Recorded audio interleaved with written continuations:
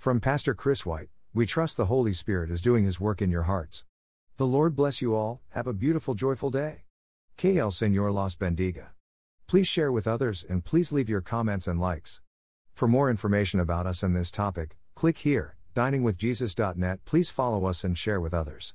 Translate this site into your preferred language. Look for our Google Translator in our homepage, diningwithjesus.net. Maranatha is an Aramaic word that means the Lord is coming or come, O Lord. The early church faced much persecution, and life for a Christian under Roman rule was not easy. The Romans required everyone to declare that Caesar was God. The early Christians knew that there is only one God and one Lord, Jesus Christ, and in all good conscience they could not call Caesar Lord, so the Romans looked upon them as traitors, persecuted them, and put them to death.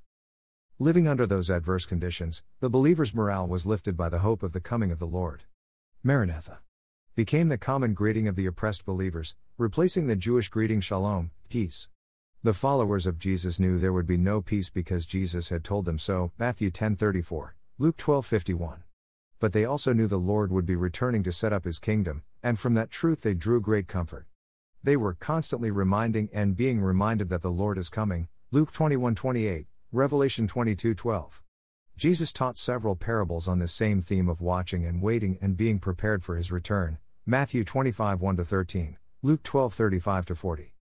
Today, believers in our Lord and Savior Jesus Christ live our lives in the light of the knowledge that He can come at any time.